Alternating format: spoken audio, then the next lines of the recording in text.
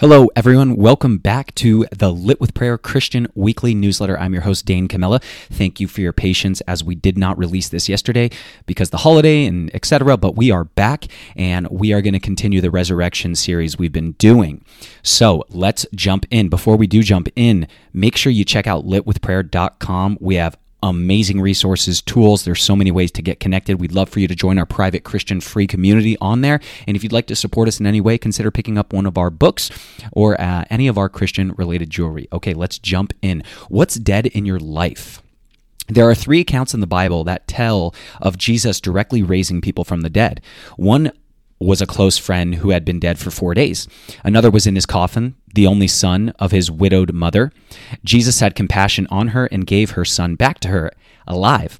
Lastly, this story of Jairus, a 12-year-old daughter. Jairus was a well-known religious leader, a ruler of a synagogue. His daughter was gravely ill and came to Jesus asking him to come to his house so that he could heal his daughter.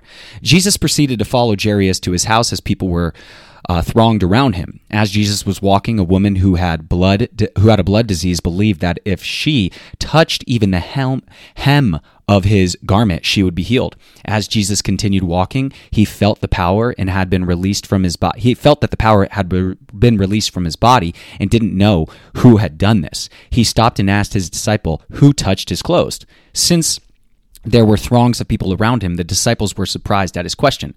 The woman who had believed for her healing spoke up because she had felt the power that healed her. Jesus called her daughter and said her faith had made her whole and to go in peace and be healed.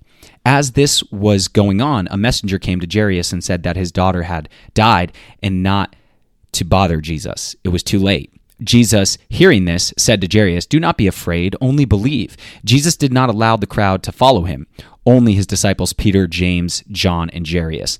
When they got to the house, there were a lot of mourning, grieving loudly over the girl's death.